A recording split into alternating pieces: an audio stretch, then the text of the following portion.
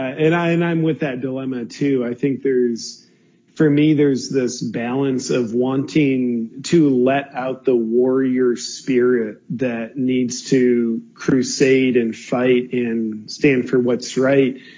So the question is, like, how can we let that warrior spirit passion out while having peace inside? Crap in my life that I realize, like, hey, when I'm scared, I'm not going to die. So I can tolerate the emotion of fear inside my body. I'm not afraid to feel afraid. I'm willing to kind of go into the dark forest. And then I think another virtue of bravery for any individual who's exercising bravery in the moment is you're brave enough to trust what your eyes, your ears, your brain, your heart, your gut are telling you. Now, contrast that with what we're told is our reality. And it's like, quite honestly, I'm too brave to believe that what I'm told is my reality, because I don't always know what the truth of the situation is, but I know what bullshit tastes like. You've got to be brave to defy what other people tell you is your reality. And I think it's the same sort of archetypal pattern where when we're all children, oftentimes we're told in one way or another what we should be and, what our parents wish for us to be. But eventually, if we're going to grow into being ourselves, we have to betray what we're told we should be. And I think this is that same pattern. Our mainstream narrative, Tony Fauci, Bill Gates, everybody's telling us what our reality is, yet my eyes, my heart, my brain tells me, no, that's not my reality. I don't know what. No, it's not my reality. So, I think what you asked, how am I so smart? And I don't know that I'm smart yet. I can see what's in front of me and I can trust my senses. So, man, I would just lastly on that say, I think whoever created us, whether it's God, universe, Santa Claus, like whoever's up there, I think it's dishonoring of the creative intelligence that we came from for us not to trust our unique expression and perception of the world. That's why, I haven't watched the news for 15 years because I would rather trust what my eyes and ears tell me. And anymore, the idea of getting your news from the news, I think, is like getting financial advice from broke people. And one of the things he says that I love is you have to divorce your parents. Yeah.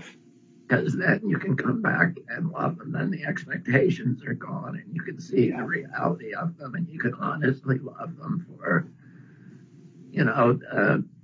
for their virtues rather than being conscious of sort of where they didn't perform or what they owed you and they didn't give you. And we really have to divorce everybody in our life in that way, kind of, and all of the assumptions of life, and we just have to question stuff. Anyway. I love that, Buddha's wisdom, question everything, and, that John Bradshaw wisdom of divorce your parents or divorce the metaphoric parents of our authority figures here in adult life, because, how the hell will we ever know ourselves if we don't leave who we were in proximity to our parents, who we were in proximity to the authority figures, and I think at the heart of it, who all of us once were to our parents, external authority figures, is we were powerless. As a child, if you never leave home, you'll always be playing that powerless role to mom and dad. And we see obviously a lot of that same childish pattern of powerlessness being played out today, where people will, just mindlessly accept without question what CDC has to say, the World Health Organization or Tony Fauci. And it's, dangerous when we don't question things, as your wise father taught me. It was just 6 years ago that I took the chains off and really figured out, like, hey man, I don't need to be a slave to the shoulds and the expectations that I still carry around in my head about who I think my parents think I'm supposed to be, society, like a life coach out to help people. And that's when I let my humor out in a professional setting, via videos, and now I'm doing stand-up comedy all over the place as well. But yeah, long story. Just your thoughts on one other thing, because you mentioned the comedy clubs closing, and one of the techniques of every tyranny in history, and this is why I think what you do is so important, is to control populations, you need to control self-expression. Yeah. You need to crush culture, destroy it. The Nazis burned the books. They shut down, the plays. They shut down the comedy clubs at that time, which were famous in Berlin, and the dance clubs. And you go to the countries in the Mideast where culture is utterly obliterated. Yeah. And of course, the most important vector we have of self-expression is our face. Yeah. And what does it do to a culture when, we know this from these theocracies in the Mideast? Like, if you're religious and you want to wear a burqa, that's fine. But if the government is telling you wear a burqa, now it becomes a symbol of obedience, of subservience, of control. Yeah. And the baby feels so much connection seeing her mother's face, her father's face. When we lose our right to expose our face, we lose connection. And when we are not connected with our fellow brothers and sisters, we're going to be pretty damn obedient, because Big Brother is telling us what to do. We need a connection to feel safe. We're humans. We're pack animals. So, the mask issue, it feels like we're being trained in an exercise of obedience to surrender our connection. And part of that is through self-expression, both facially, joy, pain, comedy, all the things. That self-expression is how we get connection. And that is not something I think we should just do lightly. I think it really needs a lot of examination. We were just about the civil rights and human dignity of being able to expose our faces and share our faces and not have laws made up that mandate it's illegal, that mandate we cover our face and make it illegal to have the human dignity of exposing our face.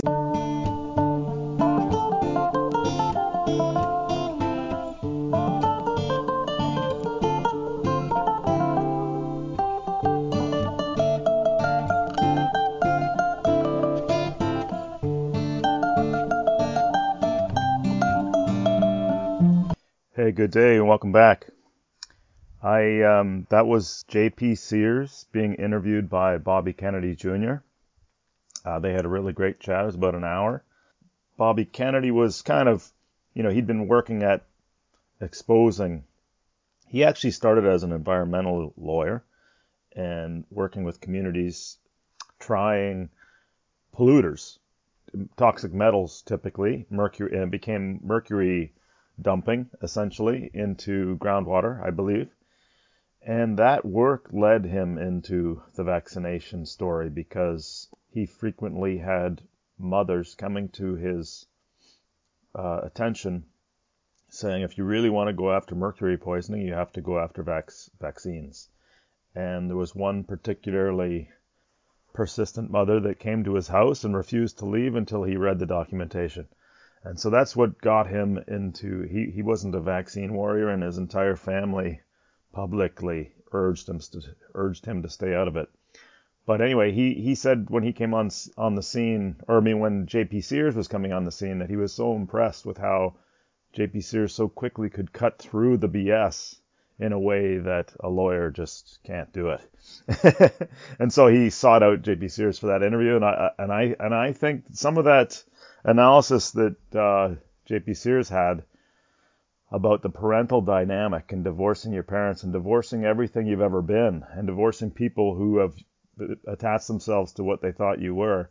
That's just a comment I haven't really heard, but to me it resonates completely. So I wanted to share that.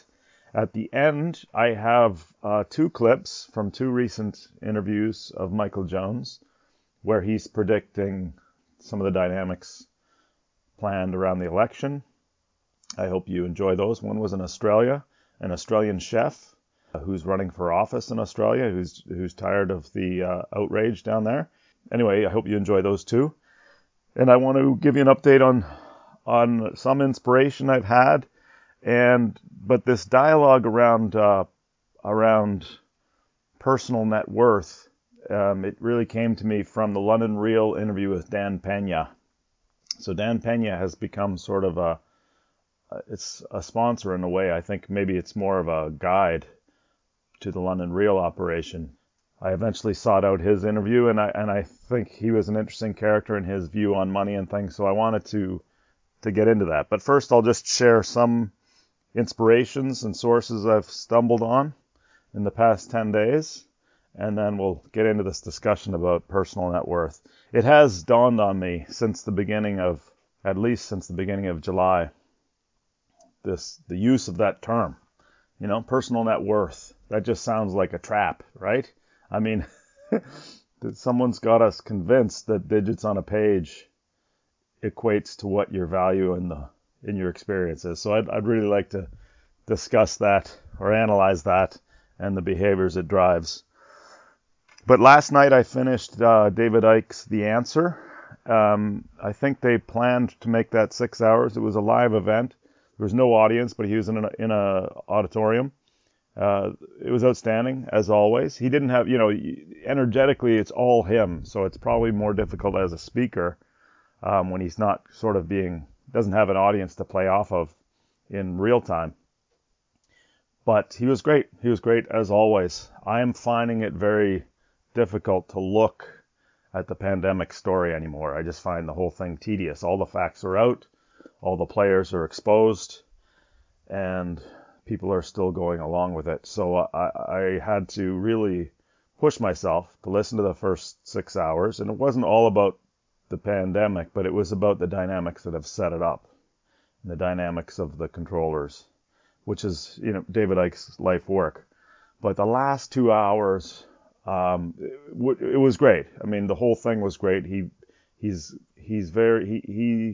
tackles the whole thing at a level that no one else does. And he's been right at a level that no one else has from the beginning of March. But the last 2 hours, I loved it. It's exactly what I needed. And I think it's probably what he prefers to be talking about, which is possibilities and imagination, what humanity could be. And so that was completely worth the price of admission on its own. So I recommend that. David Icke, The Answer on Iconic. The Dan Pena interview, I think you'll find that. I mean, some of his language and some of his attitude and some of his story and some of his background, you'll probably find off-putting. But he's the type of character that we don't ever get to hear from anymore because he's so outspoken and he's got such a strong point of view on these matters. So it's so refreshing for me. He's got a strongly alpha male energy, speaking straight from the gut all the time.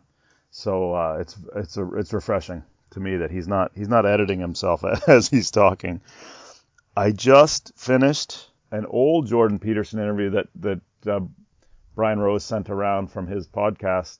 It was right after the final Peterson-Harris debate in the UK O2 Arena, which I don't think I've ever heard that one before. Anyway, it was a great interview, and it was also inspiring, and it was so nice to hear his voice again, so that was fresh to me. I also shared 2 Whitney Webb articles on the podcast page. One is around the dynamics that they've been running scenarios on around the election, which is consistent with what E. Michael Jones will be saying at the end of this recording. I also shared a documentary that is available for free. I just can't remember if it's on YouTube or if it's on its own website, but I shared that link for the Troy Von Martin hoax, which was extremely well done and engaging. Story of really the origins of the BLM movement and how it was built on a false flag event. I mean, the actual incident happened, but the portrayal in the media and in the court was proven to be wrong, flawed, erroneous, scandalous. And so the documentary exposes the games that were played around stumping that tragic incident into a political movement. And so I found that extremely engaging. Okay, so in terms of personal net worth, I wanted to talk about it for a few reasons. One, I think it's a belief that's underlying a lot of our Western values. People, I don't know if we talk about it, but people tend to believe if you're successful, and justifies the means, if you're successful materially, then you're a successful person. There's no cross-check in the means or methods that got you there. And there's that expression that, the only problem with winning the rat race is you're still a rat. So I remember this one anecdote. I think I might have mentioned it in one of the early podcasts, but basically there was a promotion at work, and the guy was just a complete snake. I mean, he was smearing his coworkers and self-promoting himself, all out of self-interest, and shining the management. And he got the promotion, and I'm talking about it outside of work in some kind of a social situation. And somebody said, well, you got to hand it to him. He got the promotion. And I'm like, no, you don't got to hand it to him. If you violate every, principle that we all subscribe to, fundamentally, it doesn't matter what you get at the end. I mean, you're a blowhard. And not only that, you have to live with yourself if that's how you're advancing yourself. I mean, it's not like you can behave that way in one domain and then you're going to stop. You're just going to proceed on that track. So I just think it's sort of indicative of this sneaky, soft Satanism that has permeated our society. And I think we've got these cultural dissonances that we all carry around. We don't talk about, but it's what's driving a lot of this behavior. I mean, it's what's enabling the darkest time any of us have lived through. And it is that principles and ethics and character are secondary. I'm not saying that's the case for everyone, but I think that is permeating the youngers now, under 35, maybe under 30. Those people, they somehow have come to believe that they know what's right and that getting the job is all that matters and doesn't matter how you got there. And it's more the image that matters, because everyone's going to think you're successful if your image looks successful. It's something along those lines. And that's that's to me the petroleum or the kerosene that's driving this whole thing, because you can't have this many people standing by, either complicit or passive passengers in this kind of tyranny, without them checking their character and their principles at the door. And so Jeff Berwick sent around a clip, included a clip in one of his recent videos from Dollar Vigilante, and it was an Ohio middle school football game. It looked like there was a small crowd in the bleachers, completely spaced, that had decided amongst themselves that they weren't going to do the mask thing. It looked like. And this one woman that they picked out, I bet you they picked her because she had the strongest sense of self. She absolutely knew her sense of self, her sense of space, her ability to make her own choices. Anyway, some toy cop, they said that he had police decorations on. He didn't carry himself like a real cop. Anyway, he picked her out of the crowd, and she was sitting with her son, I think, or at least a child, and brutally dragged her out of the stands in this tiny little isolated area where she was sitting all alone. And the crowd, including a guy, I mean a middle-aged man, sitting there in his seat cushion, watching the whole thing, didn't say a thing. He might have stood up when she got tased, but he didn't do a single thing. And then the woman that was filming it didn't do a single thing, but she was proud of herself for filming it. I got it. This is what they say. I got it. Like as if like watching it go by.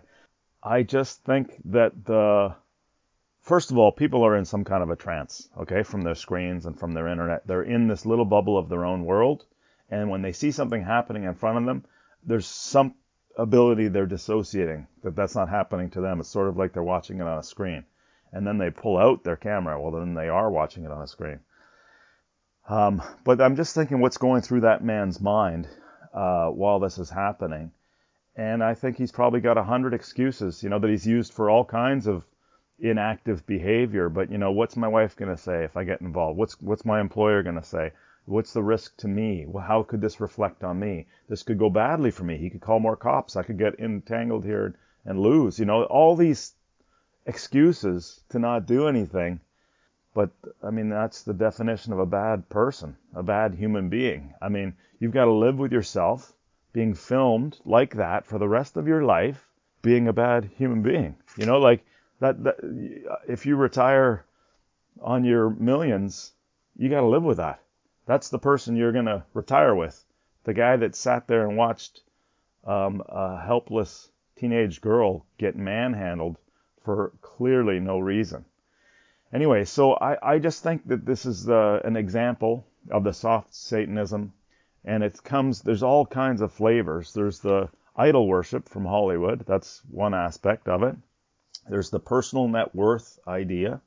There's and then I think people like this, and I've been working with a lot of them, I think they live their life in a little spreadsheet. I think they've got their revenues and their expenses, and I mean, it must kill the spontaneity of their life completely.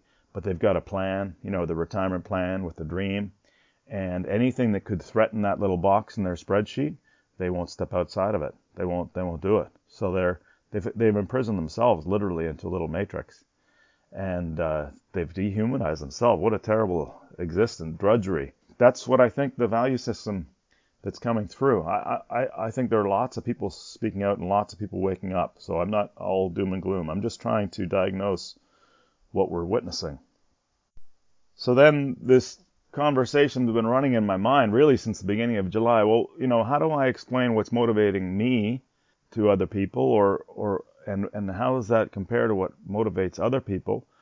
And so one is this test. I think someone said it, maybe it was during the Peterson series, that Harris Peterson series, but someone said that one good image of your conscience is your future self. If you don't like the idea of higher power or God or any of that, just imagine yourself on your deathbed, looking back on your own behavior and your choices, given the situation and given your understanding.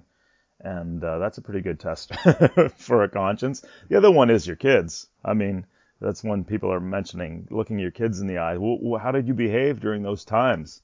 Because the younger they are, the more pure their view is, the less programmed they are. I think that's another really, really good judge. But in terms of other kind of philosophies, I like Peterson's. Peterson's got one. So I'll just go through sort of different ethos that I've heard put forward around this. Nobody actually says personal net worth but that's the way a lot of us live. And Dan Pena, his slogan was, money isn't all that matters, but money is the only thing anybody counts. And Zen doesn't pay the bills. So that's what he was saying in that interview. And these are valid points. And definitely. I mean, would I be talking about Brian Rose if he wasn't commercially successful? He's doing all the right things, but if he wasn't commercially successful, would I be talking about him? Probably not. So there's it's a KPI that we all accept as valid, is market acceptance. Your growth, your eyeballs, those kinds of things. So the other kind of philosophy, so Peterson's is, he said a few things on this topic. One is, I don't know if he said dominate, but mastery. Whatever domain you find yourself in, pursue excellence and mastery. And he also said, you have to be willing to be a fool to be a master.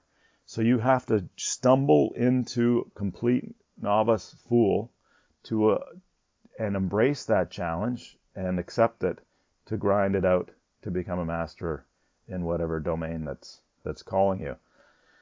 And I loved his biblical series, Peterson's, and I have this year had a number of times where I felt like I took a bite of he used this metaphor, the biblical metaphor, took a bite of the apple of knowledge, realized that I'm an infant in a certain domain that I need to get on top of, and then go through that journey. And it really sucks at the beginning. You really feel like, and that's what keeps people from doing it. Like, for example, there were some investment strategies I was looking into a year ago. The couch potato strategy, it was a teacher, I think it was a Canadian teacher in Asia.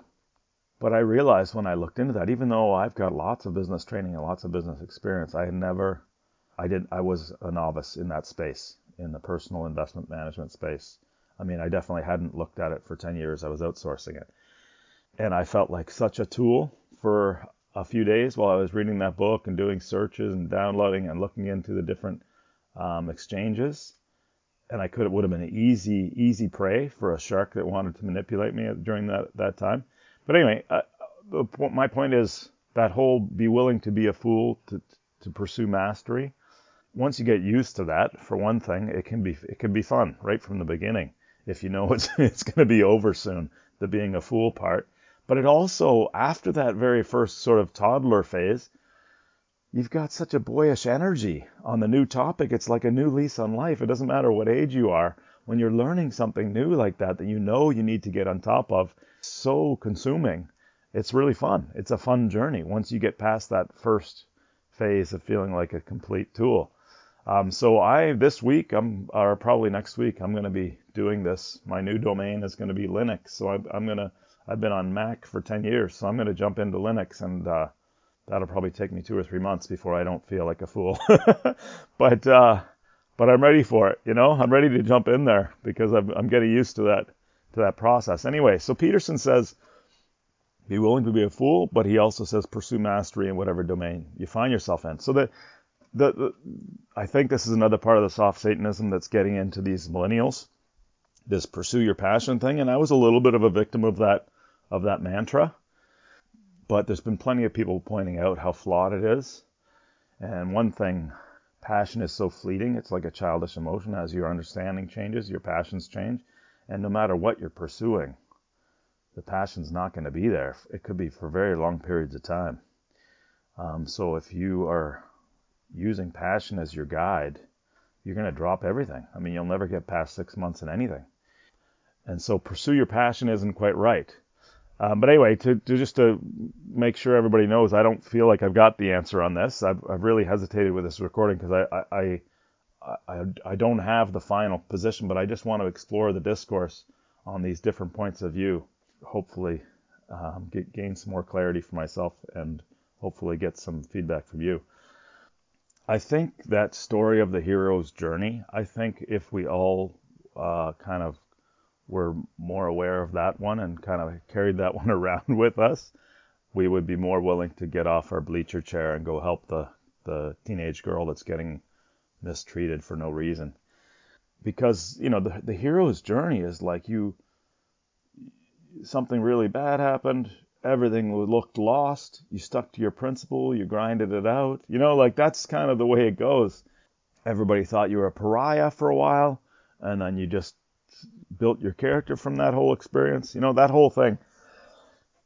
That's the psychology doesn't seem to be pervasive, at least. Oh, anyway, I'm sure it's out there, and a lot of these voices that I keep talking about are definitely on that journey.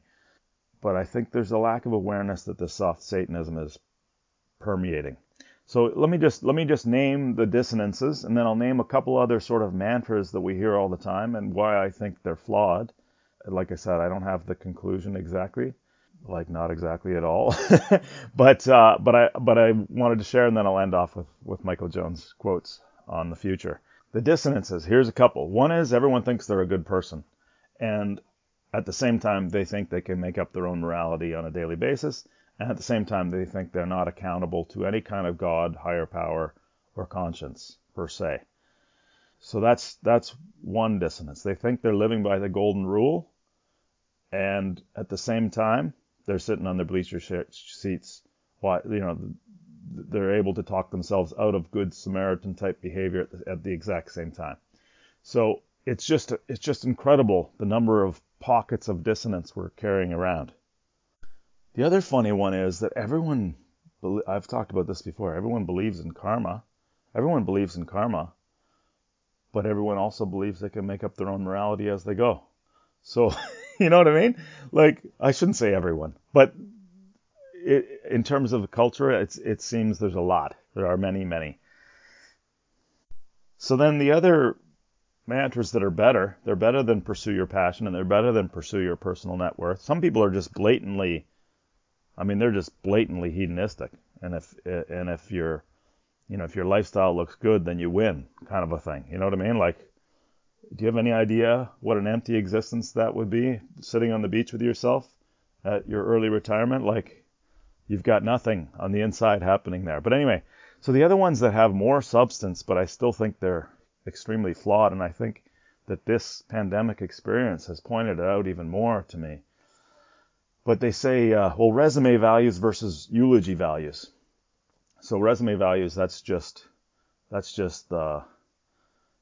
could have substance to it, but that's just, how employable you are and how high of a level you can employ yourself in corporates. And so that's a certain, it's fantastic. True resume substance is fantastic, but is it something really to live your life by? That's, I guess it's part of the picture. But eulogy values, I think that one's really funny now, because you can see that people don't know what they think until you tell them, So you can have this incredible popular person that's lived their life caring about the circles around them, what they think and what they're going to say at their funeral, but that's just a PR campaign, right? I mean, there's absolutely no substance to that, and the chances are the wealthier you are, the more people you're going to have around you saying nice things about you at your funeral, I just think that's completely flawed. So I'm just going to share I wouldn't even say working, but keeps my conscience clear. It's not even what keeps my conscience clear. That's not a good way to put it. It's just more that what makes sense to me at this point. And what makes sense to me at this point, I do like the idea of the deathbed conscience, or looking back, or being judged by yourself, looking back on your choices. I do like that. But I think what we're trying to do, and Dan Pena did say this in the interview, it's a recruitment poster, but be all you can be. But be all you can be, that's still missing a piece. You don't want to be what somebody else is. You don't want to compare yourself to a celebrity, someone that's being held up as a celebrity, and then try and be that person that's completely not resonating with who you are, right? I mean, sorry if I'm stating the obvious here, but to me, what we're trying to do is leave some sort of a jet stream of the signature of your soul on this experience. That's, to me, what we're trying to do. We've signed ourselves up at some level for this soul experience, and what we're going to want to account ourselves for is, did we bring the full being of our soul into this experience to the best of our ability to, reduce some suffering and do some lasting good in the world? To me, that's roughly a conscience that can be motivating and inspiring. And if you end up living alone in your dying days, you're probably going to be okay with yourself if that's the case. So I maybe someone else has stated that more clearly somewhere, but that's the one that makes sense to me, the soul signature. All right, so I'm going to hand it over to Dr. Jones. I hope you like what he's got to say. It's lucid as ever. I just hope I've given you a few tidbits to to consider, because I think this soft Satanism in all its forms, in your households, in your workplaces, that's what's enabling this complete disaster of tyranny tiptoeing its way into everyone's everyday lives. So maybe, this isn't a magic bullet. It's just an idea I wanted to share. Somebody was saying, even though all the culprits are exposed and all the facts are exposed, there's no death rate, okay? They fake the deaths and they still don't have any death rate. So that's one. The tests are completely proven to be manipulated and completely unreliable. They're not even intended to be used for what they're using them for. And at the same time, no matter what they amplify, it's completely unreliable. There is nothing contagious happening. If there's an illness out there, it's not jumping from one person to another. So that just kills that whole thing. Like all of these facts, and the culprits and their corporate ties and their capitalistic financial interests that are tied into the whole agenda. It's just so obvious. But the swamp is so rotten. I'm sorry to use the stump phrase. The swamp is so rotten. Like somebody said to me, I'm glad you're so optimistic. What could possibly clean it up, But there must be a mechanism in place. And it must be there in the USA. It must be there that you could have a grand jury initiated by citizens or by, lawyers with a case. And you get like Bobby Kennedy together with David Boies, together with Del Bigtree. You get some of these guys, Dr. Martin, that know the facts, and you just haul in the worst offenders, the 12 to 20 offenders. They're going to be both sides of the aisle. And then I think once you start exposing them for how they violated their oaths of office and what they've perpetrated on humanity, I think the whistleblowers would come out of the woodwork at that point. I just think everyone's sitting on their bleacher chair in a state of inaction, waiting for someone to have some kind of a course correction that has teeth. And I think that there must be a mechanism like that in USA. That's what keeps me motivated, because the system has been proven to be so corruptible. But it's because so many good people are standing by. Whatever that expression is. I know there's a quote there. Anyway, enjoy the closing here. Thanks for coming back. I hope I managed to scope out the challenge I'm trying to articulate. We'll get some more clarity on this as we go on. All right, thanks.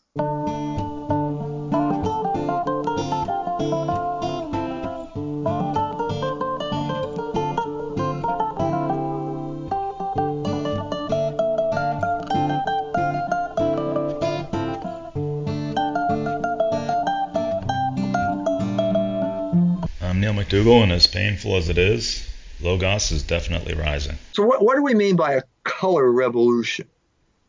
Well, the most recent examples are the Ukraine and Iran. Iran in 2009. What happened in Iran in 2009? Ahmadinejad was running for re-election. Ahmadinejad was in a situation similar to Donald Trump.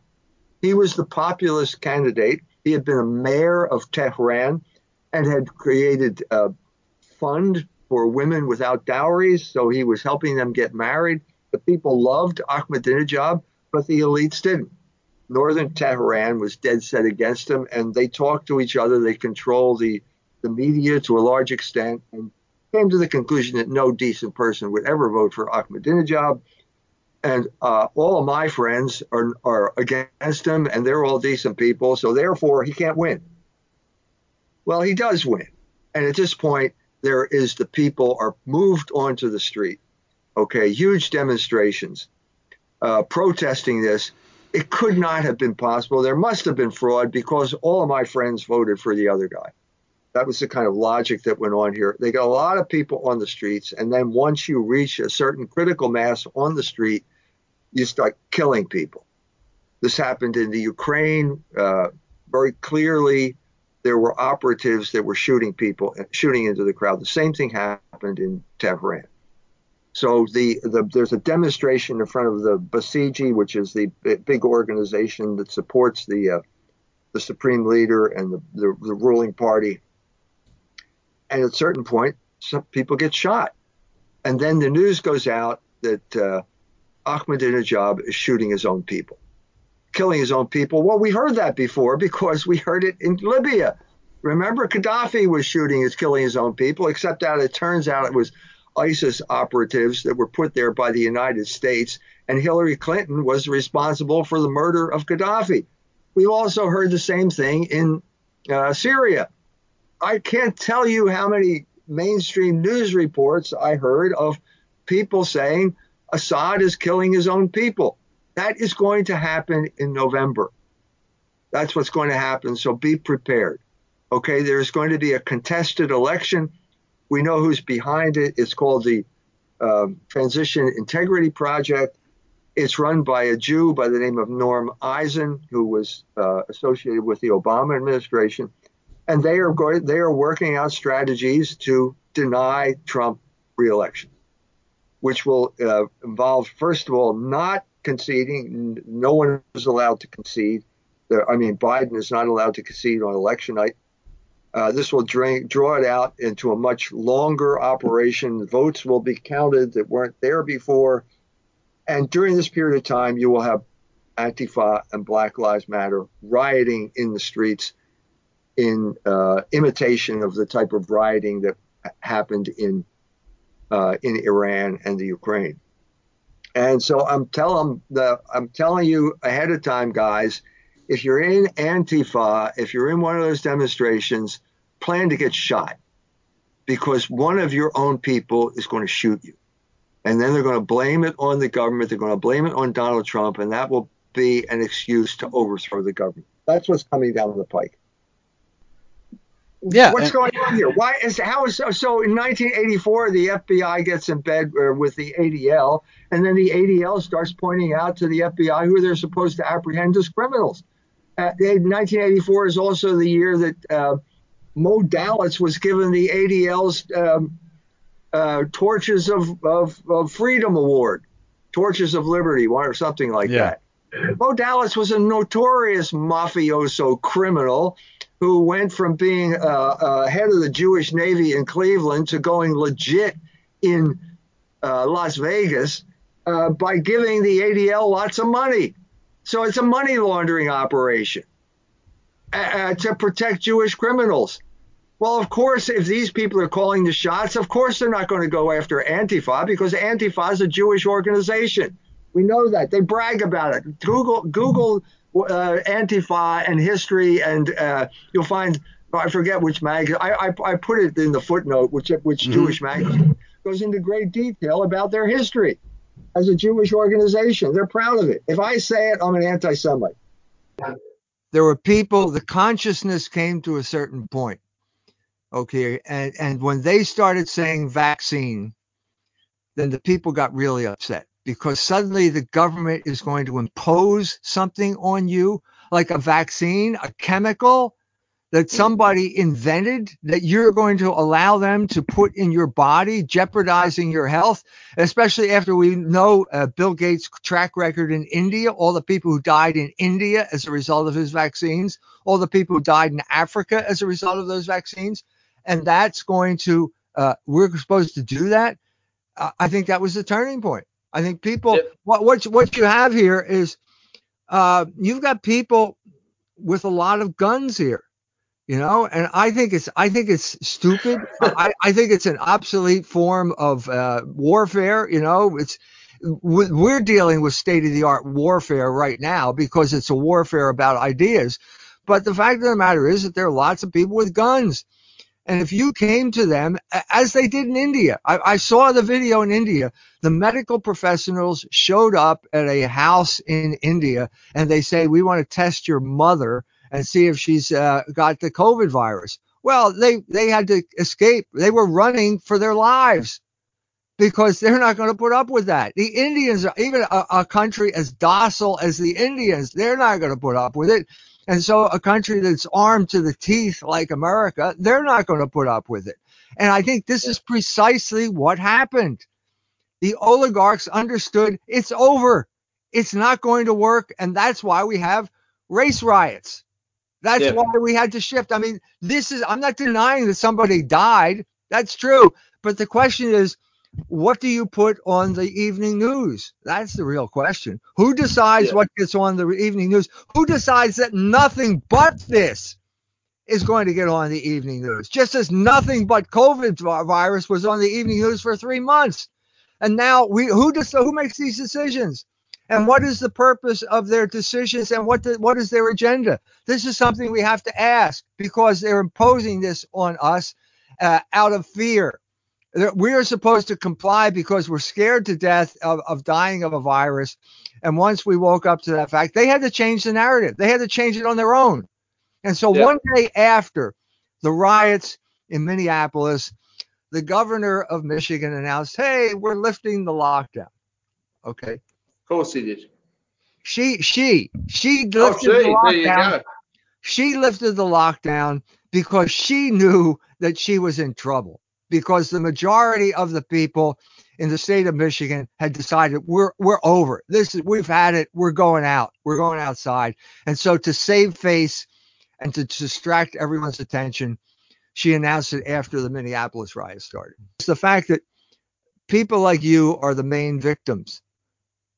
People who own restaurants, small businesses. These are the people that really were driven to the wall by this coronavirus lockdown. And this is one of the last bastions of economic independence in our society. I mean, it was under threat. I mean, the fact that we have McDonald's, these fast food chains, has destroyed thousands and thousands of businesses, small businesses, of people who used to make a living by making hamburgers or something like that. These were the victims, and this has got to be made apparent.